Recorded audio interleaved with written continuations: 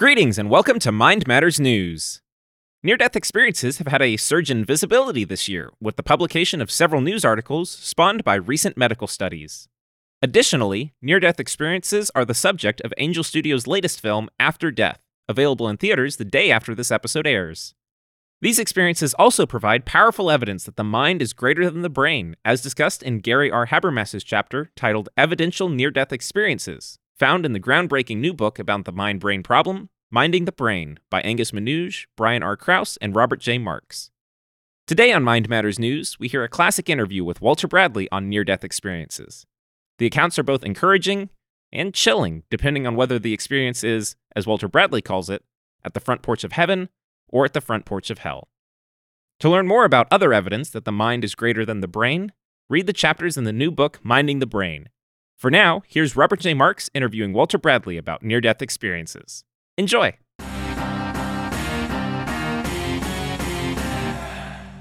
Greetings! There is an ongoing debate about the mind-body problem. Is the mind a part of the physical brain, or does the mind transcend the brain? Our guest today is Dr. Walter Bradley. He's an emeritus distinguished professor at Baylor University, and he was the former professor and mechanical engineering head at Texas A&M University.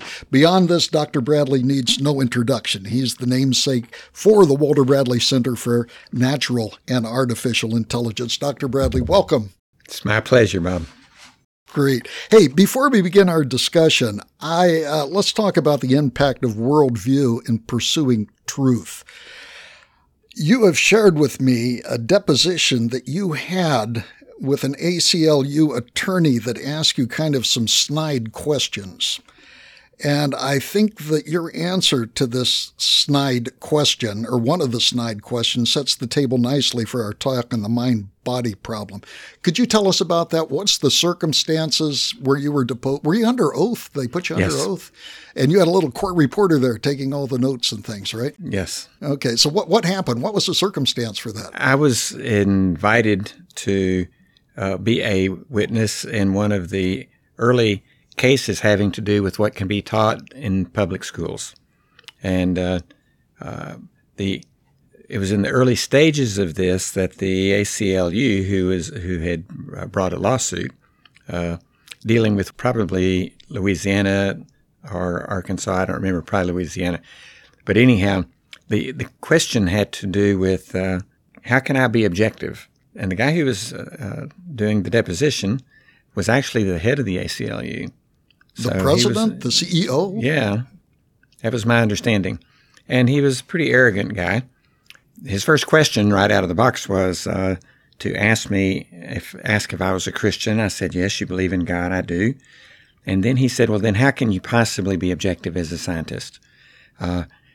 Anybody who believes in God can't really be an objective scientist. And I said, well, quite to the contrary, I can be objective because for me it's only a question of how God did it, not whether he did it. He could have done it in a patterned way, what we call the laws of nature. He could have done his work in an extraordinary way, what we call miracles. And when I'm studying through the eyes of science, I can sort of infer which of these is more likely. I think the real problem is for the person who's an atheist. And in that case, no matter what the data says, he's going to conclude one way or the other that it had to have been undirected forces of nature that was ultimately responsible for all of the amazing things that we see in the natural world. And it seems to me that he can't possibly be objective because he's already decided a priori that there isn't a God, and this had to be a product of nothing more than natural processes that occur in nature. And even those, how do you explain where they came from? He was quite taken aback by that, but he quickly moved on to other questions because I think he realized that he'd really stepped into a big pile of you-know-what. Yeah. Yes, I do know what you mean. Yeah, I actually saw a talk where somebody was reflecting exactly what you said. They said basically materialists and naturalists have already decided what science is. Yeah. And the only thing that you can do now is to fill in the details. Yeah, it's a priori assumptions about the conclusions. Yeah. And then that we'll torture the scientists, the scientific data, until it confesses what we want it to. Right. The old expression I learned from Gary Smith: if you can torture data long enough, it will confess to anything. Yes. So the question is how does this relate to the mind-body problem? It seems to be, if you're a materialist, that kind of puts you in a silo in terms of interpreting the mind-body problem.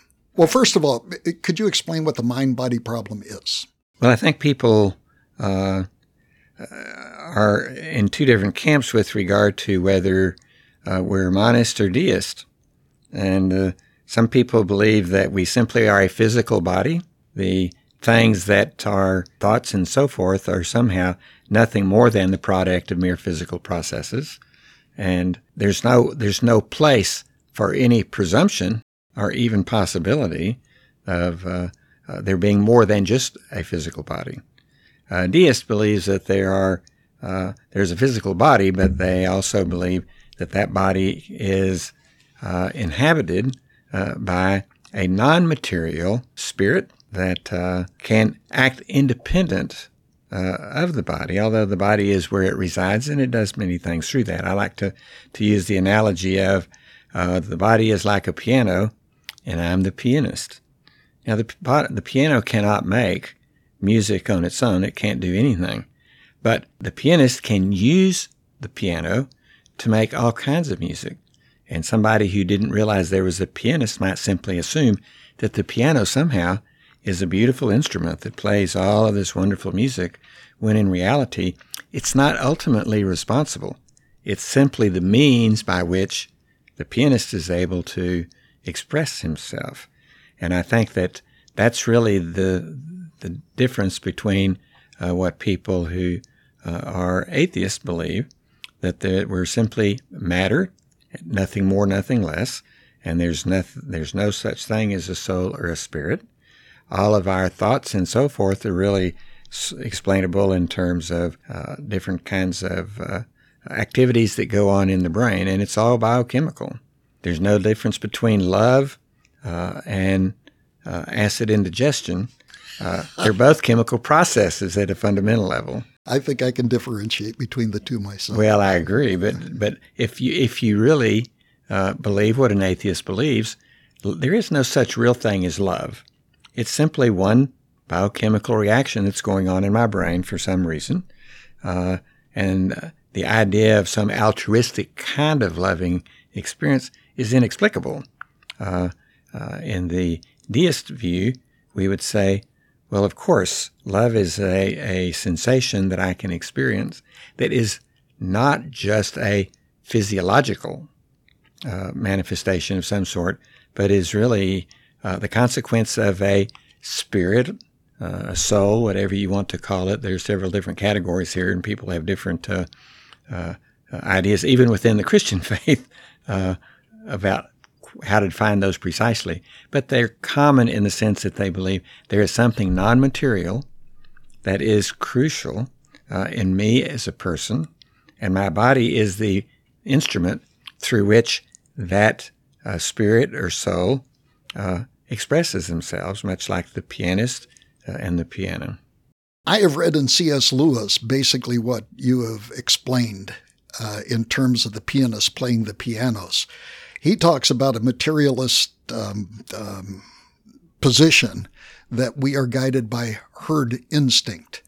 Why do we do good? We do good because it lets the herd live longer. And he points out that no, we are not guided by our strongest instincts, that we have these instincts, but we also have the ability to rise above those instincts and make decisions on which of those instincts is the right thing to do or not. And we might not even choose the strongest instinct. So it is the analogy. So that's his explanation of the analogy of a pianist playing a piano is just spot on. So we have the mind-body debate, and I have heard the distinction between the two referred to as monism and dualism.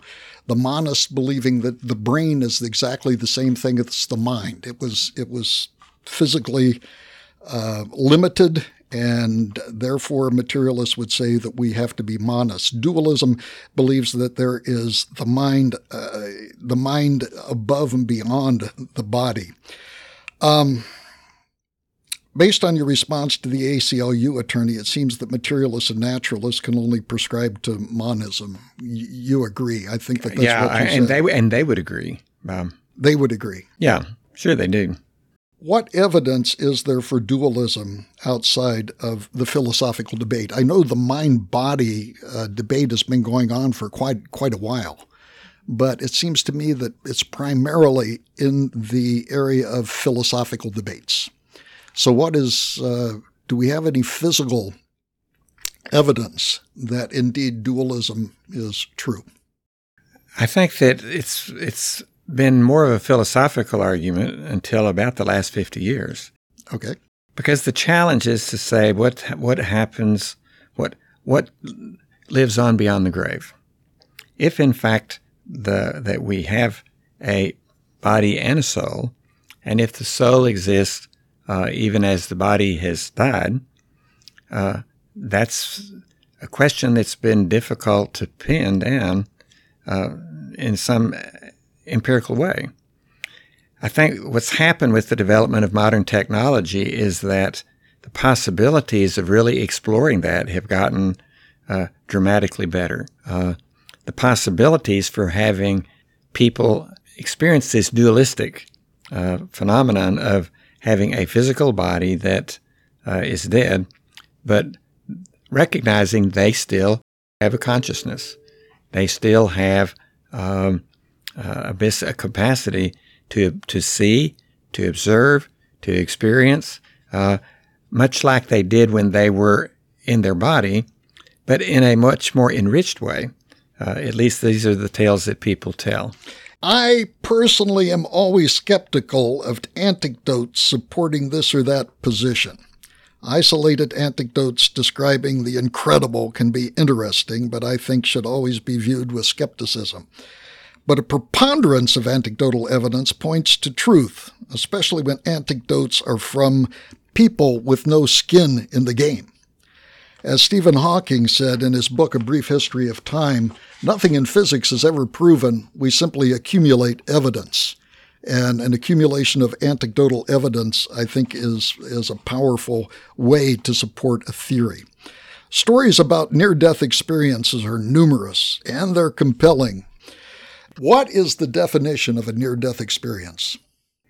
A near-death experience is a term that describes what today has become quite common in emergency rooms across the country, as well as occasionally in accidents that happen, maybe in highway accidents or so forth, in which a person has a complete loss of heartbeat and brainwaves. In the absence of a heartbeat and the consequential absence of brainwaves, if the heartbeat stops for very long, the brain ceases to function. What's happening during that period of time? And if they are resuscitated, what can they tell us about that intervening period where they were so-called clinically dead, and yet in many cases they have remarkable experiences during that interval of time? So it's called a near-death experience in that it wasn't permanent, but at least during the time interval that we're interested in, they were clinically dead in the sense that their physical body was medically dead. But it didn't mean that they ceased to exist. And so I think some of the most interesting empirical data that's been accumulating over the last 30 to 40 years about this mind-body question has come through these so-called near-death experiences, which provide what I think of is remarkable evidence for what happens after we die, told to us by people who actually did die and were subsequently resuscitated. What's been interesting and in many ways remarkable is that these people come back with amazing stories. And it's very clear that they're not making this up. we know during the time period that they were clinically dead what was going on in the operating room. But these people can tell you, because their spirit, in many cases, hovers over the activities going on in the emergency room. They can see what the doctors are doing. They can see themselves on the operating table. Maybe the most interesting story that I've read about is a young lady who was born blind. She's 21 years old. She's never, ever had vision. She's in a car accident, not as the driver, but as a passenger. She's rushed to the emergency room, and she finds herself in the emergency room hovering over this group of doctors and nurses frantically working on this young lady, obviously somebody who was dead, and they were trying to shock her and do other things to bring her back to life. She didn't immediately recognize that dead young lady was her. Now, just to emphasize, this girl has been blind since birth. Yeah. Never seen anything. She's never seen anything, and she has particularly never seen herself. So she doesn't immediately, she's conscious, she sees what's going on. She says, I felt more alive than I've ever felt. And she said, I see this young girl that they're working on, this 21-year-old lady, frantically trying to bring her back to life. And it took me a few minutes to figure out that's me. How did she figure it out? Well, she had an orchid ring. It was very unusual, and she could see that on this dead lady. She also had very, very long hair, which this young lady had. And it suddenly dawned on her, oh my gosh, there I am, dead on the operating table. But here I am, in this spiritual body, if we can call it a spirit body. And she said, more conscious than I've ever been. I can see, I can hear everything. And when she was resuscitated successfully, she talked to the doctors and she was able to share with them, and they were very skeptical about her story. But she reminded them, I'm a blind person, and I can tell you everything that went on in the operating room. Dr. So-and-so was using bad language. Dr. Other so-and-so didn't have his covers on his shoes, that they're Didn't supposed have to his wear. covers on his shoes. Oh, for the operating, they have to. Yeah, they have little cloth things they put on. And so she could report all of these remarkable things. Even if she had only been unconscious and not dead, she still couldn't have reported all the things she saw because she's blind. Now, there are many, many stories like this. Well, I want to talk about those, the specific anecdotes. But before we do that, I think it's informative to talk about the general consensus, the common denominator of people who have experienced near-death experiences and what do we see from case to case to case of these near-death experiences and their witnessing about it afterwards. Yeah, I think it's important to try to find out what are the common threads and what are things that may be unique to each person's own experience. And it turns out that there are at least 3,500 carefully documented cases. Carefully documented means that people were interviewed when they were resuscitated, their spirit reunites with the body at that moment in time when the resuscitation takes place. And these people can give you a very detailed account of what went on in the operating room. Well, I'm thinking of things about when they came back. One of the common things that I have read about is that the experience was indescribable. Yeah. That they had no language, no experience which they could draw upon, which allowed them to relate what happened during the near-death experience. Let me divide their experience into two parts. Okay, to clarify. I think what happens in the operating room is very, very crucial because you can validate it. Yes. What happens in the operating room, if this person, while they were clinically dead, can tell you everything that went on, something they couldn't possibly know in a worldview that had only a physical body, there's no way. On the other hand, if we have a body that is a dwelling place for our soul or our spirit, and they can separate at the time of death, then they could tell you everything that went on in the operating room. So I say what's happening in the operating room is crucial for validating the data at all. Now, At the same time, many of these people, not always, but most often, they report during that period of time, it may be 10, 15 minutes, where they're clinically dead, their spirit not only can observe what goes on in the operating room, it can take a journey. It goes out of the hospital. It can go through the walls. It's a spirit. It's not a physical body. It can go down a tunnel where there's a light at the end of the tunnel, and on the other end of that tunnel, it's, oh my gosh, they basically are getting what I would call a visit to the front porch of heaven. And they're having this opportunity to see things, as you were talking about, that are amazing and almost indescribable because we don't have words to describe things that don't exist here. Yes. And many, many people come back having not only had this experience of observing what went on in the hospital emergency room, but also what happened when they took this journey. And I'm trying to think of the term, telepathic transportation or something. Telepathic transportation. That sounds good to me. There's a better term than that, where they can think about being someplace and then they are there. Yes. Okay. That was one of the common experiences of people that did experience. Yeah, it's pretty often the case. Wow. And so those the remarkable experiences are things that you can't validate directly, but many people come back with similar stories, which is a form of validation. But more importantly, if the hospital experience has demonstrated they really were in existence and conscious and able to tell you what went on there, then there's no particular reason to doubt, in a sense, the rest of the story. The other common denominator that I read about was, number one, the incredible light that exists.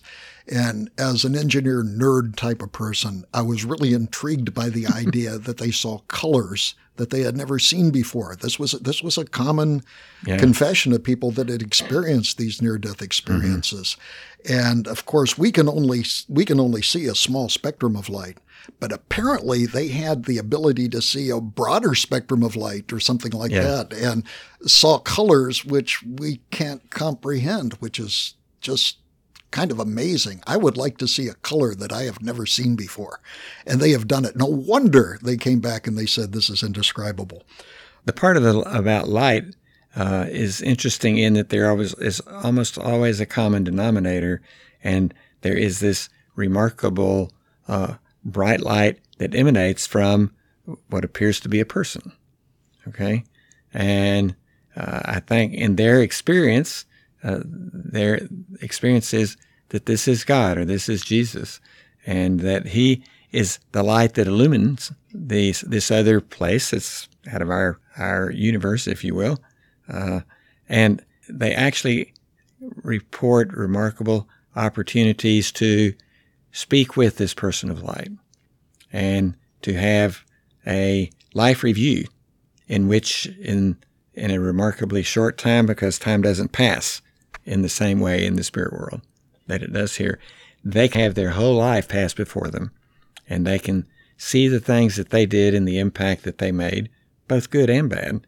And they're almost everybody who comes back from one of these says their lives are changed forever. Yes. Because they see things that seemed insignificant. Maybe I was rude to somebody, or I did something that was a bit mean, and it didn't seem like a big deal, but that contributed to maybe them beginning to develop a bad self-image or self-esteem. And we did a lot of damage we don't realize. And then on the good side, maybe kind things that we've done, thoughtful things that we've done to help people also ruminates on down through. It's like throwing a rock in the pond and you get a whole series of concentric waves. And life is like that, and it gives a significance to everything that we do that we really probably have never thought of, because most of these things we think are insignificant. And then we find out when we get to see our life review, oh my gosh, I wish I had done this when I was living. I would have lived differently. You hear so much about changed lives. I know my wife's grandfather was in a near-death experience. He was in a severe auto accident and was clinically dead for a while. And he came back and his life was totally transformed. He was no longer afraid of death. which was his big change. It was an incredible change. Why is there now a preponderance of stories about people that have gone through near-death experiences, where it seems that previously in previous decades and centuries there hasn't been? What's going on? So for all of human history, until maybe the second half of the 20th century, the kinds of experiences that we're talking about most likely didn't occur, because the most common circumstance under which it occurs is when somebody has a physical death, no heartbeat, no brainwaves, in a emergency room where they can be resuscitated. And so it's during that period of time that they're clinically dead that they have these remarkable experiences. Now, people have been having those almost certainly since in the second half of the 20th century, but it still wasn't very widely recognized. And the reason was, when you talk to these people many, many years later, why didn't you talk about this sooner? Well, didn't know what to think myself. I was totally unsure of what in the world was going on here, and I didn't want people to think I was nuts. You know, if you report something like this that sounds so preposterous, then you worry about, oh, maybe they'll just take me from the emergency room to the mental institution, thinking I've lost my mind. As more people began to, sort of with a lot of, I think, hesitation, share those experiences, it eventually resulted in a book that was called Life After Life that was published in 1975, giving many of these. And I think that opened the door for more people to begin to realize my experience is not weird. Was this a popular book or a scholarly work? I think it was a scholarly popular work. Okay, if I can put it that way. And in that, it's written in a very evidential way, but I don't think it's footnoted and has peer reviews and all that. So I would say it's a very scholarly piece of work, but probably written intentionally for a popular audience. And I think that book really started the whole conversation. Incidentally, it's recently been reprinted, and I don't know if it's been updated in some way or not. What was the name of the book again? Life After Life. Life After Life. Okay. Let's talk about John Burke. Okay. He wrote a book called Imagine Heaven. I've listened to it, and it was just compelling. It is definitely a popular book, and he documents many accounts of near-death experiences. More compelling than that, I found out, was John Burke's series of 6 videos that are on YouTube related to this book, and we're going to list links to it on the podcast page. Listening to firsthand account interviews with people is much more powerful than reading about them. They are just astonishing. Mm-hmm. You see these people break down and get emotional about their experiences and indicate how this has changed their lives. And it has changed a lot of lives. Now, John Burke's book, Imagine Heaven, was a book that you had your hand in. You went to John Burke's church and you knew him and you got acquainted with him. And tell the story about you and John Burke in the book of Imagine Heaven. Okay. I had known John Burke, interestingly enough, when he was doing Christian ministry in Russia, right after the Iron Curtain fell. And I was over there doing some speaking, and so he'd invited me to come and speak at one of the universities. 10 years later, when we're both back in Texas, and he's a pastor now at a church in Austin, he asked me to come and speak to his congregation on a Sunday morning in an interview format, having to do with, is there scientific evidence for the existence of God? Which you have given on just about every major campus in North America. Yeah, some of them twice. Yeah, at least 75. Wow. So that's how John and I got reconnected. Well, we so appreciated his approach to ministry, and not just because he invited me to speak, but he really is a very, very thoughtful guy. And I think as pastors go, is in many ways exceptional. So when he had written the draft of this book, he really wanted an objective opinion by somebody who had been or was currently a practicing scientist to evaluate it based on the evidence. Did he do a fair job of dealing with that in a way that is scientifically credible? Well, I told him I'd be happy to read it, and if If it did, then I'd be happy to endorse it. And if not, then, I can't do that. And he wouldn't want it anyhow.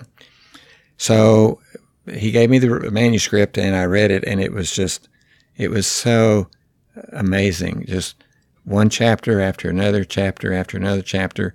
John did something that it took him 20 years to do. He read 1,000 different accounts of all of people who'd had these near-death experiences.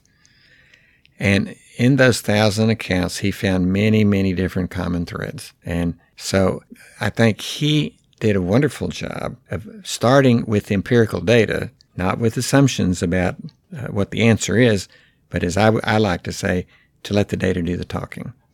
Interestingly enough, he read the book Life After Life the night his father died. Ah. And his father had been reading the book. He'd been there in kind of a vigil, knowing his father was going to die. And as his father passed away that same evening, John had been reading, just out of curiosity, that book, Life After Life. And he read enough into it that he said, oh my gosh, he was an atheist at the time, this might really be true. Burke was an atheist at the time? Yeah, he was an atheist or an agnostic at the time. I see. Yeah. He was already out of college. He was a practicing engineer. And so it was reading Life After Life that started him on his own spiritual journey. And over the next year, he eventually came to faith.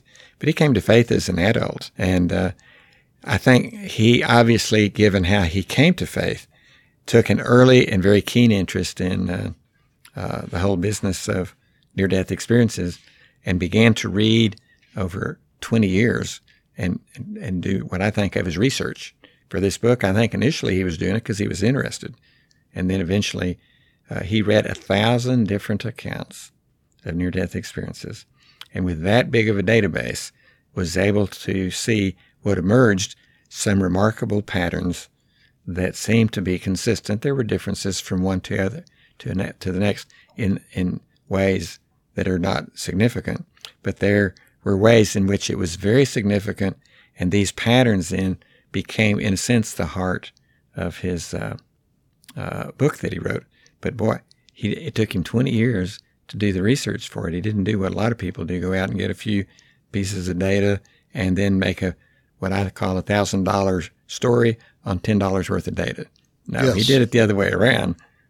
Well, the interesting thing about Burke's book is that he emphasizes people with near-death experiences that don't have any skin in the game. Yes. He talks to people that are not interested in making money. They're not interested in being famous. They're just laying it out there because it's true.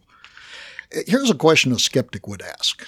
Why should we trust the work of an engineer turned pastor, John Burke, in writing about such things? Well, I think the critical question is, how good is the data? Because you don't have to be a rocket scientist. If you have enough data, then you're not having to do a lot of what I call speculation based on formal training of some kind. The data itself, I think, tells such a compelling story. It was his collecting the data and kind of systematizing it to see the patterns and so forth and so on, that I think provided, for me, an incontrovertible evidence. And I started out at the beginning not knowing what I was going to think. I'd seen a couple of movies, one about the little boy called Heaven is for Real. Heaven is for Real. For real. There was a couple of other ones as well.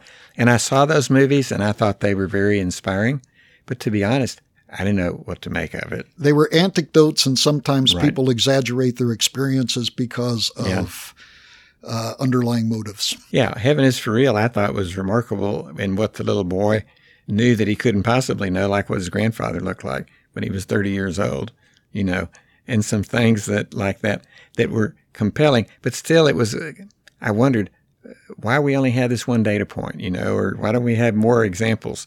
Well, the truth of the matter was there were lots of examples, but people had been very hesitant to tell their stories. And now, all of a sudden, with Life After Life, it becomes more, at least socially acceptable, to talk about these things. And then what emerged from that was a huge number and a growing number of people who have had these experiences. I've been surprised to find, as I've shared with people John Burke's book and how much I learned from it, finding people saying, I've had one of those. Yes. I've never told anybody.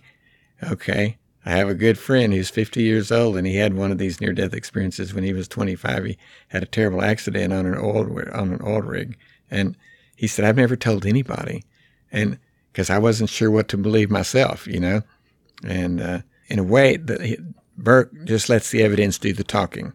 He doesn't speculate much at all. He simply lays out the story, told by the data, and you can draw your own conclusions. Which is a good way to present things. Yeah, he's not trying to sort of make a case. Yes. In a way, he's simply putting the data out, and it makes that case. Mm-hmm. You don't have to do a lot of connecting the dots. It's very clear, I think, the story that they tell. That's wonderful. Let's talk a little bit more about some of the common threads in these near-death experiences. We've already mentioned some of them. One is that the people described their experience as indescribable. Yes. I guess, how do you describe indescribable? That's not possible. The other thing was the light emanating from a person.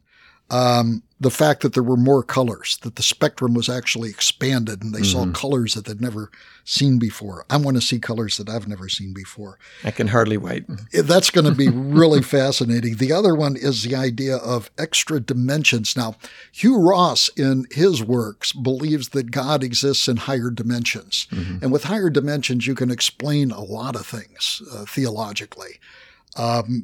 And some of the survivors of near-death experience come back and actually talk about the fact that there's extra dimensions. And then they talk about the idea that there's different manifestations of time, which is really strange. We know from physics and from the Bible, they're consistent on the idea that both time and space were created, the physics says, at the Big Bang, for example.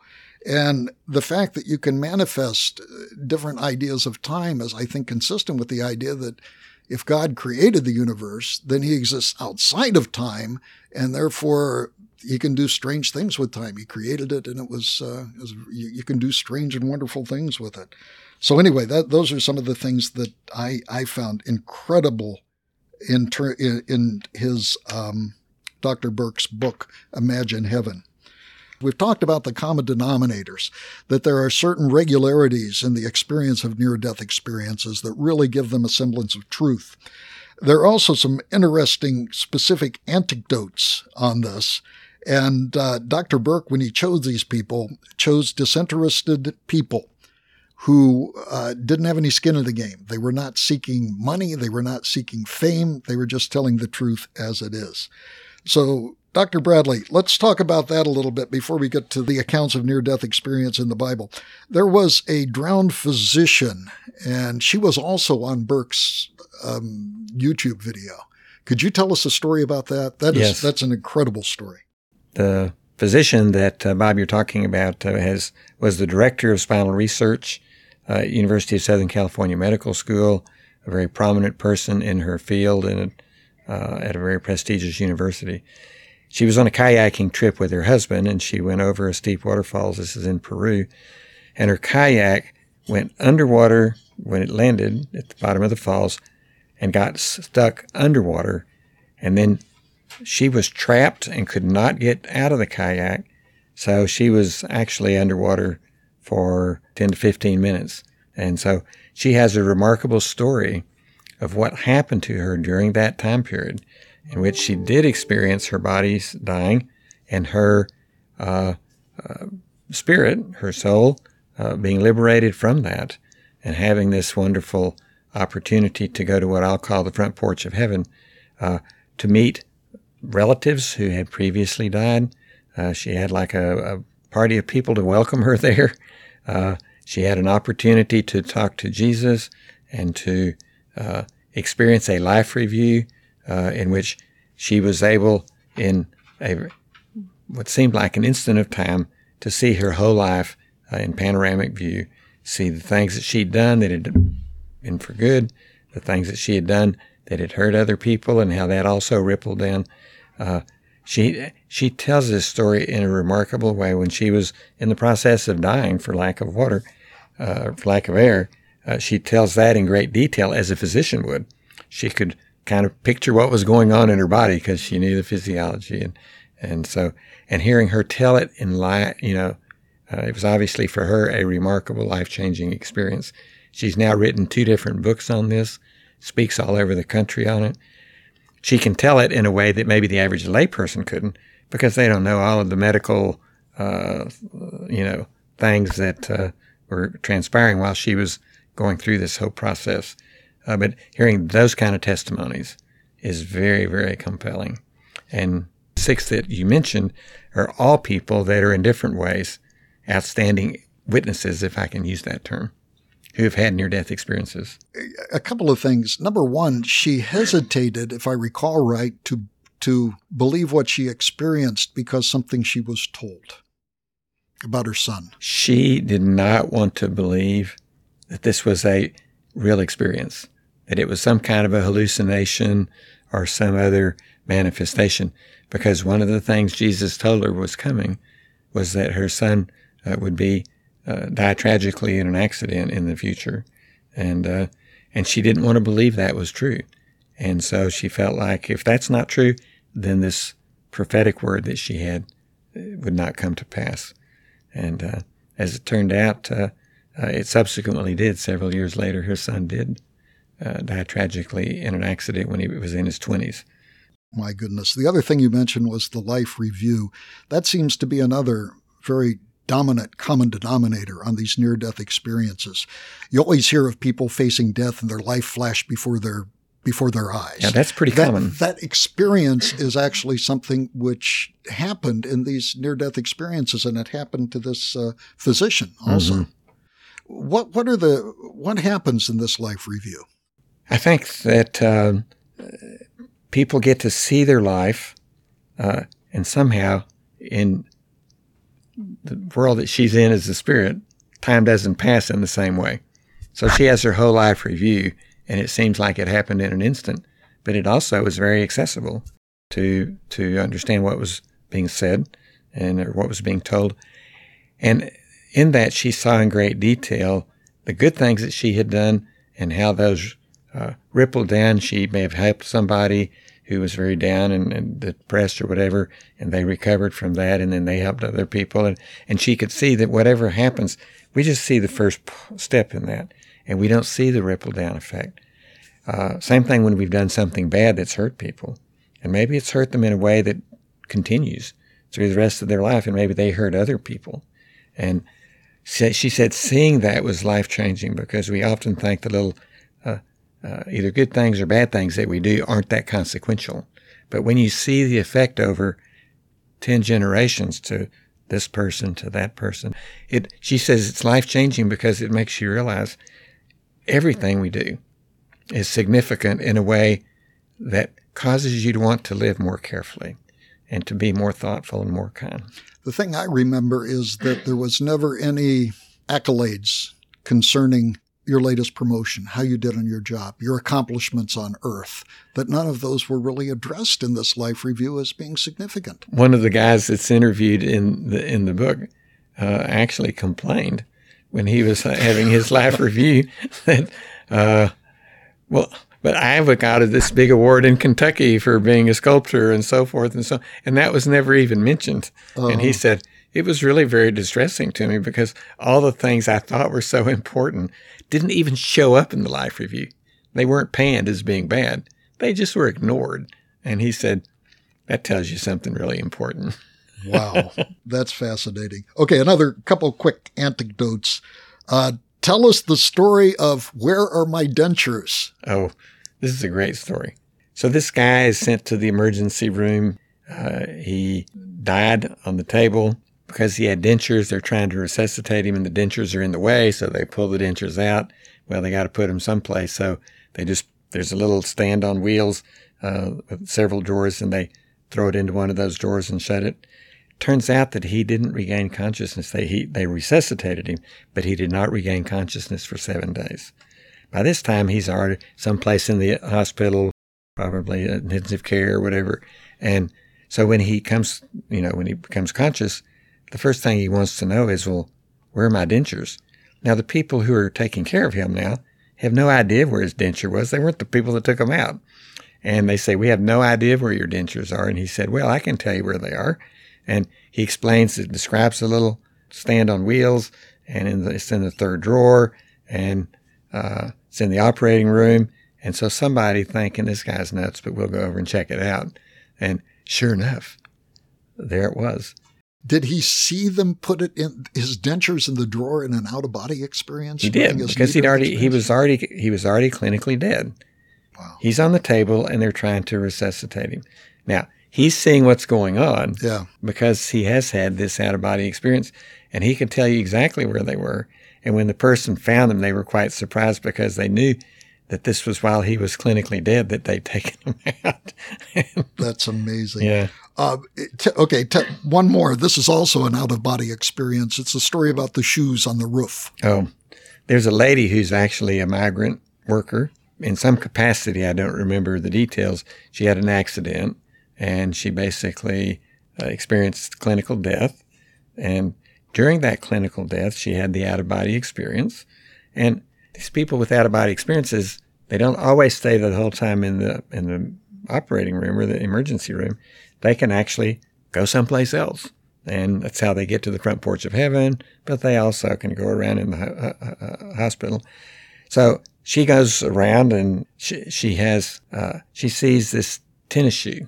It's not hers, but there's a tennis shoe on the third or fourth floor of the hospital on a ledge where you can't see it from the ground, and you really can't see it from the from the windows very easily because it's 3 or 4 feet away from a window.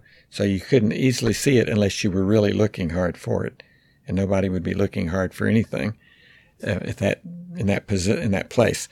So when she tells about her near-death out-of-body experience, the physicians are all very skeptical. This little migrant lady, and so they don't know what to think. But she says, if you don't believe me, then go over to the 4th floor of the hotel on the northeast corner and stick your head out the window, and you'll see a tennis shoe that's multicolored with shoestrings that are very different colors as well. And it's just one, and it's very odd.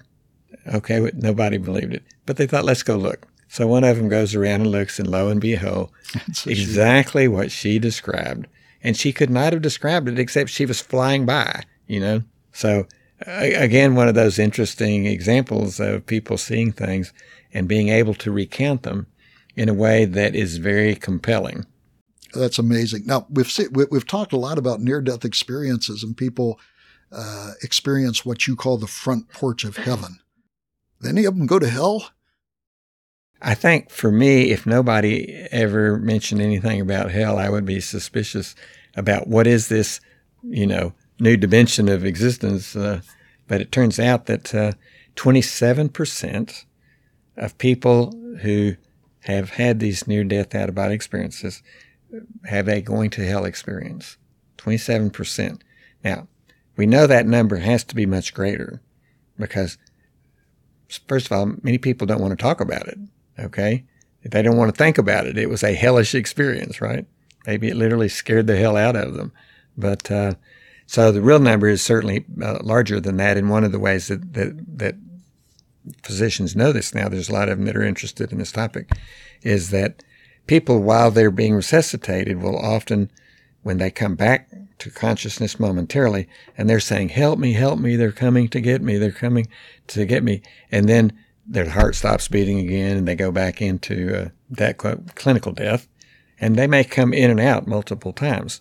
And so they're, in some cases, telling these hellish experiences that they're having, and then they go back and they come back to consciousness temporarily, and they tell, and it's, you don't know what to make about that. So the doctors, when the patients finally are resuscitated and stay resuscitated, maybe later after they've had a chance to recover, they ask them, what was that all about? Because you were saying they're coming to get me, and so forth. And in many cases, they have no clue what the doctors are talking about. So the physicians heard this plea to help them stay away from hell. Yeah. And it's not... they forgot about it. Yeah. Well, it's not more than forgetting. When you have a very traumatic experience, it often is buried in your subconscious as a way of coping.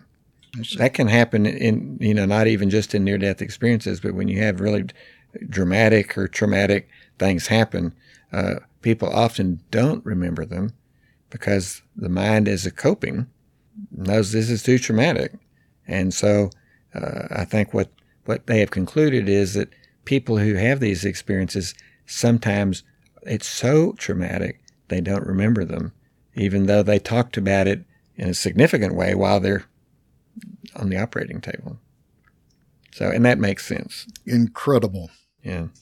Okay, change of topic. Who was, and I hope I'm saying the name right, Akiane Krameric? This is an amazing story of a young girl. Her parents are Russian atheists who immigrated to the United States. They lived in a rural area in Idaho in the woods. They had a daughter. She never went to school. They did homeschooling. She had no contact with religion at all, formally or informally, because her parents were atheists and they lived out in the woods someplace. And then she began to have these visions.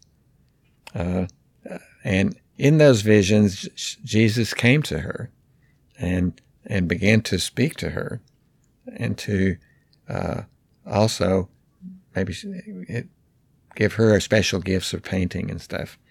So at a very early age, when she was 2 or 3 years old, she was painting things that were very remarkable. She was a savant, if I remember. Savant is the right term. Yeah, remarkable for her age. And she'd had no training. She'd had no encouragement. It was just she had this gift. And all of a sudden, she began to use it. Well, by the time she was 8 years old, she was painting at the level of some of our most famous painters, artists in all history. And she could paint people, and they would look absolutely as if it was almost like a camera. She was that good. Well, one day she'd seen Jesus a bunch of times in these visions that she said that were Jesus coming to her, obviously, because she was somebody special. He was going to bless the world through. And Jesus told her, or she just did it on her own initiative, painted a picture of him. That's going to dovetail with the next story. Okay. Right. And the next story is the book Heaven is for Real. This was actually made into a movie, which a lot of people have seen. I have not seen the movie. I have listened to the book.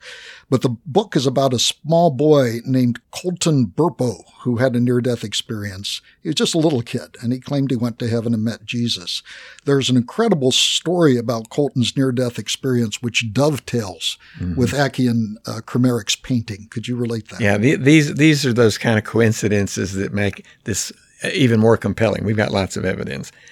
When he came back, said that he'd actually met Jesus. When he came back from his near-death experience. I think it was an appendectomy or something. Yeah. So people are asking him, well, what does Jesus look like? And they're showing many, many pictures. Everybody can find a picture of Jesus. A lot of people have painted sort of hypothetical pictures of what Jesus looks like. And he looks and he looks and he never sees any of these pictures as being what Jesus looked like. So they finally give up finding a picture that looks like Jesus. And one day he's just at a Christian bookstore with his dad walking through, and he takes a turn. He goes, and he's like 7 or 8 years old now. Dad, that's what Jesus looks like. His dad was sort of incredulous, and he said, well, he meant to the person who ran the Christian bookstore and said, whose picture is this, and where did it come from? And then the guy who runs the bookstore said, oh, it's a remarkable story. This young little girl from Russia with 2 atheist parents said she was having visions of Jesus, and she painted this picture and said, that's what Jesus looks like. And the father said, wow, that's remarkable. That is amazing. Because my son had a near-death experience in which he saw Jesus, and we've shown him hundreds of pictures. And the first time he saw this one, he said, that's what Jesus looks like. Now, there's no way you can fake that. These 2 kids have never met each other. The families lived 1,000 miles apart. And the coincidence came through her painting this picture of Jesus who she had seen in her visions or in his visitations, I'm not sure which. And then it shows up in a bookstore for somebody to identify who has seen Jesus because of their near-death experience. That's incredible. Yeah, it's a remarkable story. And there are so many things like this that it seems to me that you have to be totally, don't confuse me with the facts, my faith is made up atheist, to dismiss all of this. I think God's doing something special in our time to give us lots and lots of compelling evidence as the world, including the United States, gets more and more secular, gets more and more skeptical, belief in God's becoming less and less intellectually acceptable in some circles.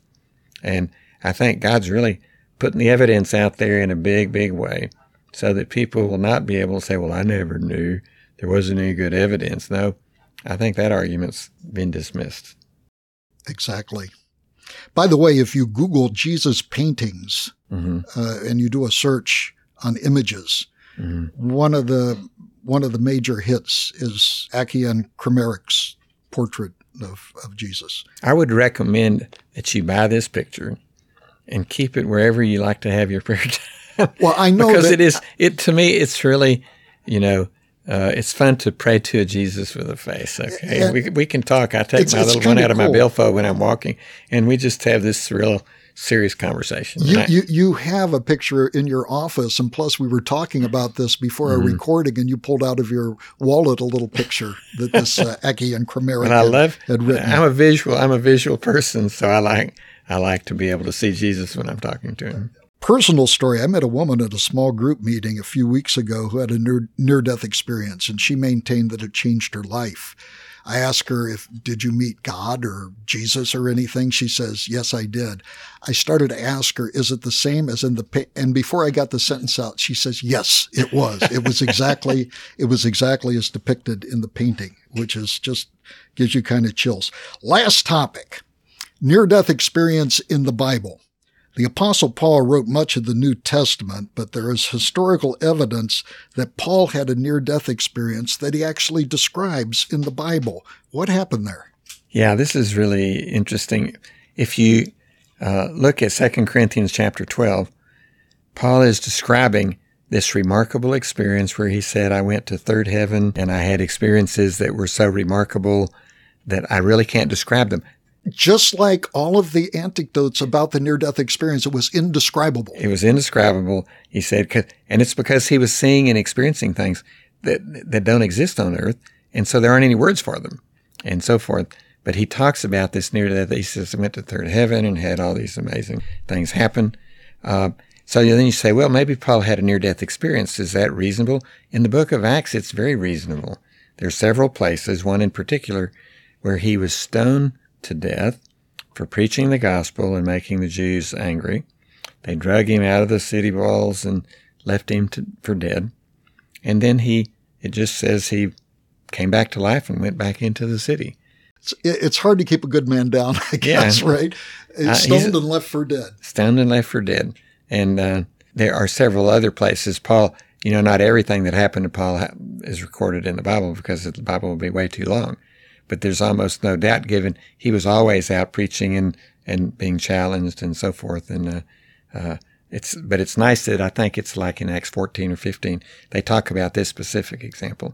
The other thing I appreciate about Paul is he talks about, in Philippians chapter 1, he says, I long to go to heaven, but I have unfinished work here. And then he makes the comment, he said, I just want to go to be with Jesus. Of course, he's met Jesus. He also had an experience of encountering Jesus, not a near-death one. Well, that's another common denominator for people that have had near-death experiences. They don't want to come back. Yeah. They want to stay where they're at. And Paul was relating to that. Yeah. He says to be absent from the body is to be present with the Lord. Yeah. And when people say, well, when we die, your body is just dead, and then when Christ comes again, you'll be resurrected. But people fail to realize that there's two different stories in the Bible, and people get them conflated, and then it causes a lot of confusion. The Revelations talks about what happens when Christ comes again at the end of human history. And it talks about people are going to have resurrected bodies, we're going to have a new heaven, we're going to have a new earth, and so forth. That happens. But that's not what John Burke's talking about in his book. And it's not what near-death experiences are about. Near-death experiences are about what happens now. If I die tomorrow, what happens to me? I know what happens at the end of time. My old physical body and whatever crummy condition will be by then, will be resurrected, okay? And I'll get a new body, and we'll have a new heaven and a new earth and so forth. But I think the near-death experiences are talking about what can happen immediately. If we die physically, then what we're talking about in near-death experiences will be our experience. Except if we're not resuscitated, then we'll continue to exist and have consciousness and be able to do many of the things that we would do with a physical body, embodied spirit. But between now, if I die tomorrow and Christ comes again, I'm going to have a spirit body, and that spirit body is going to be able to do all the things I can do, but it's going to be able to do a bunch of other things. And it's going to I'll get to live with Jesus in what's called intermediate heaven. And I like the term intermediate heaven. Is that what Paul calls third heaven? Well, Paul calls third heaven, I'm not sure, he was just referring to this experience, and it's probably, he didn't know how to even describe it with words. Well, I think that near-death experiences are certainly encouraging to people of faith about the afterlife. Yeah. And it makes me look forward. It really does. It is encouraging. After reading the book, I thought, I want a near-death experience. Yeah, or I'm not afraid to die. Yeah, you know. Yeah. That's better said than I did it. If you think this life is going to be good, the next one's going to be actually a lot better. It's going to be a lot better, yeah. Yes. And it certainly, I think, is evidential, more than anecdotal, to the mind-body debate. There are if you read, must be 40 books out there right now. Burke's is the best one. It sold 500,000 copies in the first 2 months. Wow. He was interviewed on national television 4 times. And I think that it is a remarkable compilation of what is a very, very remarkable story. But there are lots and lots of other books as well. And when you really get into this, the more you read, the more you go, wow. I think it's very compelling. It's astonishing. We're going to be providing on the podcast notes links to both Dr. Burke's books. You can get them on Kindle, or I listen to it on Audible, and also the videos, a sequence of 6 videos, which I think are the book is incredibly compelling, but watching the videos, it speaks to the heart because it's more of an interaction with these people. Yeah. And watching their emotional response and just the passion that they bring to the talking about their near-death experience. Let me mention something real quick. Sure. Bob.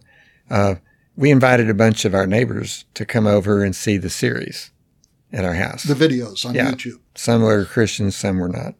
And we told them to come to one, and if they didn't find it interesting, don't feel obliged to come back. So we ended up inviting 6 couples. We were going to invite 12 and hope 6 would come. So all of them came. And almost all of them, with a couple of exceptions, stayed for the whole 6 weeks. Halfway through, we began to get calls from strangers that we didn't know. They said, are you going to do this series that you're doing in your home again? Because I've been hearing about it, and I really would love to come. And we ended up getting about 15 more people who we don't even know who wanted to come. You have a big house, but not that big. So then we did another. Well, they came for a different series. Oh, I see. So you did it more than once. We did it a second time because once we were halfway through, we thought when people would call, we didn't have space, but we said if we do it again, we'll contact you. Then that group, as they were going through it, were telling their friends about it, and not necessarily Christians. And we got more calls from people who said, are you going to do this series that you've been doing at your house? And we ended up doing it 4 times. My goodness. Yeah. We have been talking to Dr. Walter Bradley about near-death experiences, how it impacts the debate on the mind-body problem. And it's just been an engaging conversation. Thank you, Walter.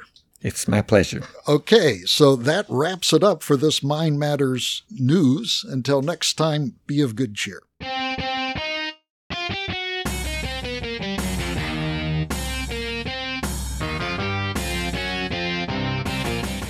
This has been Mind Matters News with your host, Robert J. Marks. Explore more at mindmatters.ai. That's mindmatters.ai. Mind Matters News is directed and edited by Austin Egbert. The opinions expressed on this program are solely those of the speakers. Mind Matters News is produced and copyrighted by the Walter Bradley Center for Natural and Artificial Intelligence at Discovery Institute.